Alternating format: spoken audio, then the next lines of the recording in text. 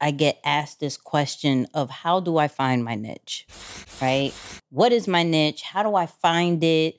And if that is you, let us know because this episode is specifically for you because we found 5 successful entrepreneurs to talk about their formula and how they feel about finding your niche. And it's a little bit different.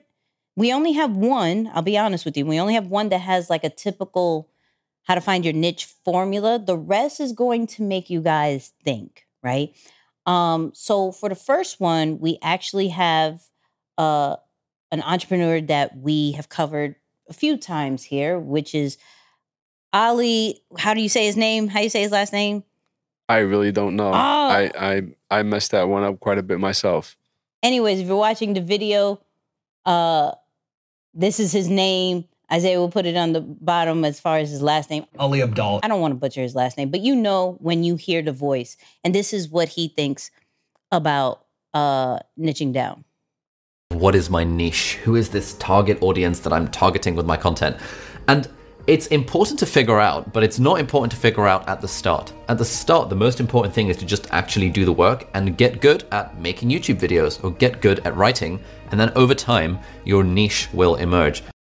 So I'm not mad at this one, right? The reason why I'm not mad at it is because a lot of us don't start because we're trying to figure out the niche or the niche part, right? And like really, what am I really good at? But we actually haven't even put in the work to truly figure out what we're good at or where are the gaps. Like when you're actually in the weeds of things and actually doing your or being a part of your market, you're going to see things from a totally different open mind of what's happening and what's not happening.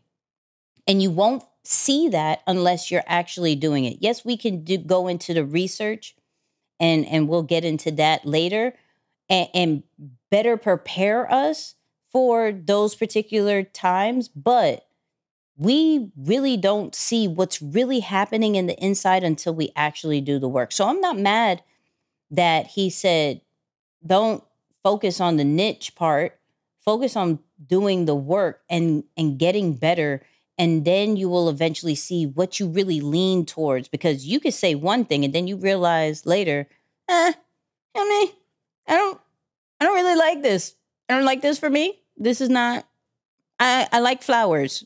I don't even like computers. I like flowers. I want to talk about flowers. And you'd be like, oh, snap. Okay. Well, let's go do that. You know, so just do the work. You feel me?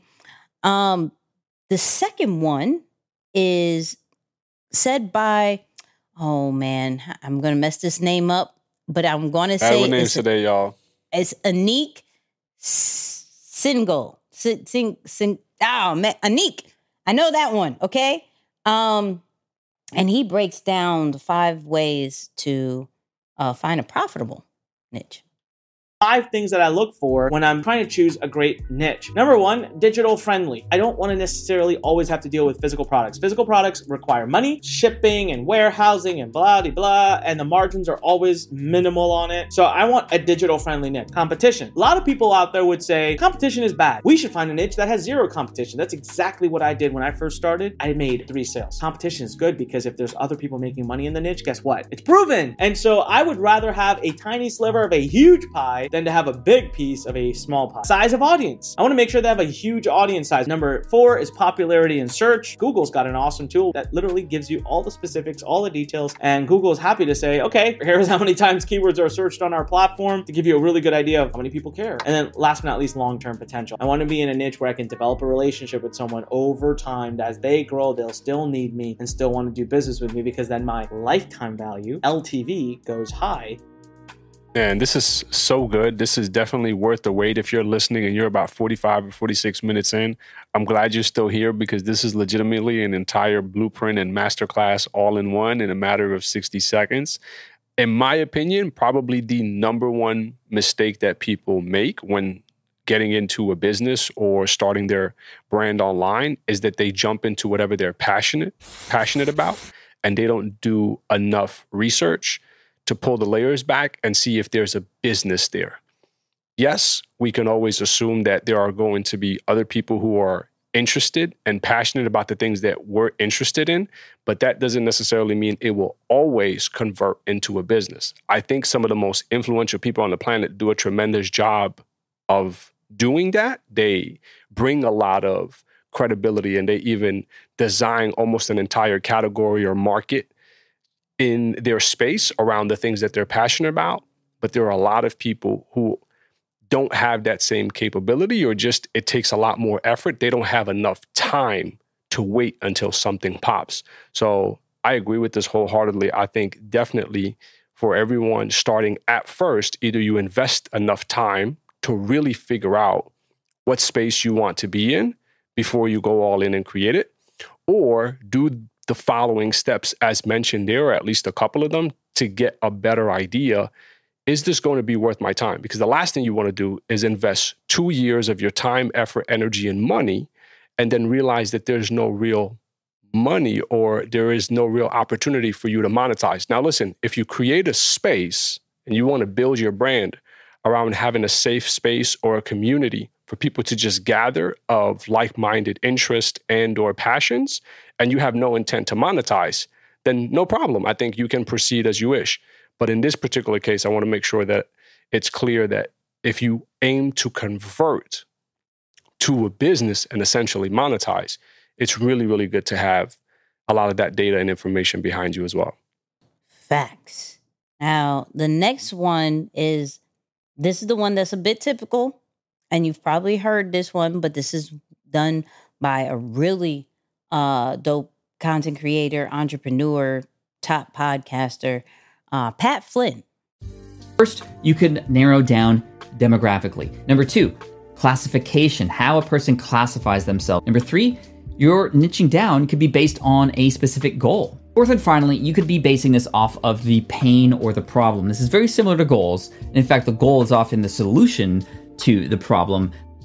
So what's cool about what Pat said, it just gives a different ways to niche down. So everything from your audience to the goal to the pain points, you will find something that you can pretty much go really in on with no problem. So it's just giving you different options, right? And going based off the very first one where you don't necessarily need to niche, just do the work. Now you've done the work. Now you see who you attract, from ages to location to marital status. You've seen who you attract. You know some of their pain points, right? You know what keeps them up at night. You know what they struggle with and what they need solutions with.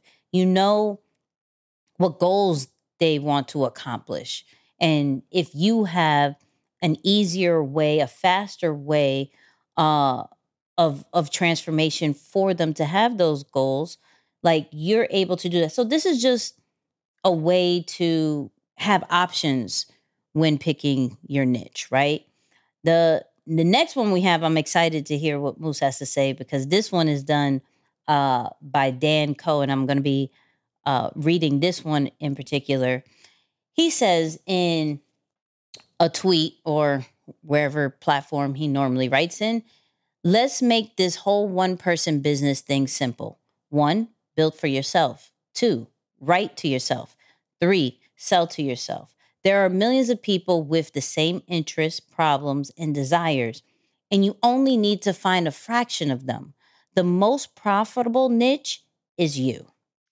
First off, Dan Coe, incredible writer, thinker. I love his videos, and shout out to you, Nix, for introducing myself, and I'm sure the rest of the listeners, to him too, because I didn't know any of his content before this. But, and this is almost against what I just said previous to this around, hey, it takes a special person to do just that. And for me, I'll tie this directly into the flight assessment and say that I think the most influential personality types, those who are influential, charming, extroverted, dominant in nature, those are the ones who typically can do that because they start a trend. They're naturally they have almost this thing about them to attract others into their space. And so I think I'm at that crossroads now where I'm starting to really understand why there are people who are front and center when it comes to brand building, that is, and why there are some people that make you wonder, like, man, why doesn't this person have their own brand? Why do they choose to want to be behind the scenes? And I think it's for this exact reason. It's not everyone can literally open up shop and turn their lifestyle into a brand or a business, or turn their passions and their experience into a brand or a business and have other people want to take part in that experience. Because I'm sure someone's listening to this and saying, dude, have you seen some of the crazy things that are up for sale or some of the crazy experiences that are up for sale? And yes, I agree with you, but the way I make sense of it now in my business journey and in my business experience, I literally tie it directly to people's personality styles. And I have just seen that the extroverted personality styles that take their experience and monetize it, those are the ones that typically are more successful. And I have not seen introverts. I don't want to speak in extremes, but I have not seen a lot of extroverts do that successfully as much as the extroverts, in my humble opinion. I'm not mad about your humble opinion. I'm with that. And the last but not least of the 5 ways of how to find your niche is done by Sean Kennel from Think Media. This one is talking more about research. 99.9% of creators have done almost zero competitor analysis. And I can hear the objections. Oh, comparison is the thief of joy. I'm not saying compare yourself and get discouraged. I'm saying as a smart strategist, go look at what other options there are out there. Consider the strength of the enemy's forces, because the key that you're looking for is your unique edge, your unique difference. So with the Anik and Pat's way of finding your niche, both of them talked about pretty much research. This one goes a little bit more heavier on it, and it's super important to do the research from your competitors, because what we're not trying to do is be the same. What we're trying to do is find the gap and be the gap. We're not going into a certain market, a certain niche, seeing what the competitors are doing and being like, I got to do exactly that. A book that I've mentioned multiple times and love to death now is Steal Like an Artist. And to where we do have to look at our competitors, see the foundation, find certain parts that we like, and kind of make up our own style. But as well as us doing that and doing this research, we're going to also find what they're not doing. And what they're not doing is where the audience is, because the audience is looking for that. The audience is really seeking for something that's a little bit different, right? Now, that doesn't always mean something super drastic. That can mean from a market of people who are normally monotone, and you come in with a little bit of energy, right? You could say the same exact thing, but maybe your energy is a little bit different. Maybe where you came from is a bit different, right? There's a lot of things that you will find when you do your competitor analysis of, what platforms are they on? Maybe I should check out TikTok because none of my competitors are on there and I could probably stand out there. None of them are doing podcasts. Let me go do a podcast. I could probably stand out in that way. Those types of things are important when we're figuring out a niche, when we're figuring out how to stand out, is those competitor analysis, the research. Everything is important to do the prep work before we go and jump out there, for the most part, right? it's always good to have that in mind. So that is the 5 formulas of how to find your niche. And in our comments, please let us know what your niche is, right? If you're listening to the audio, definitely hit us up on Instagram, Twitter, Threads. If you're watching this video, definitely hit us up on the comment section of this video, right? Love to know what your niche is, or which one are you going to take to then find your own niche. You know what I mean?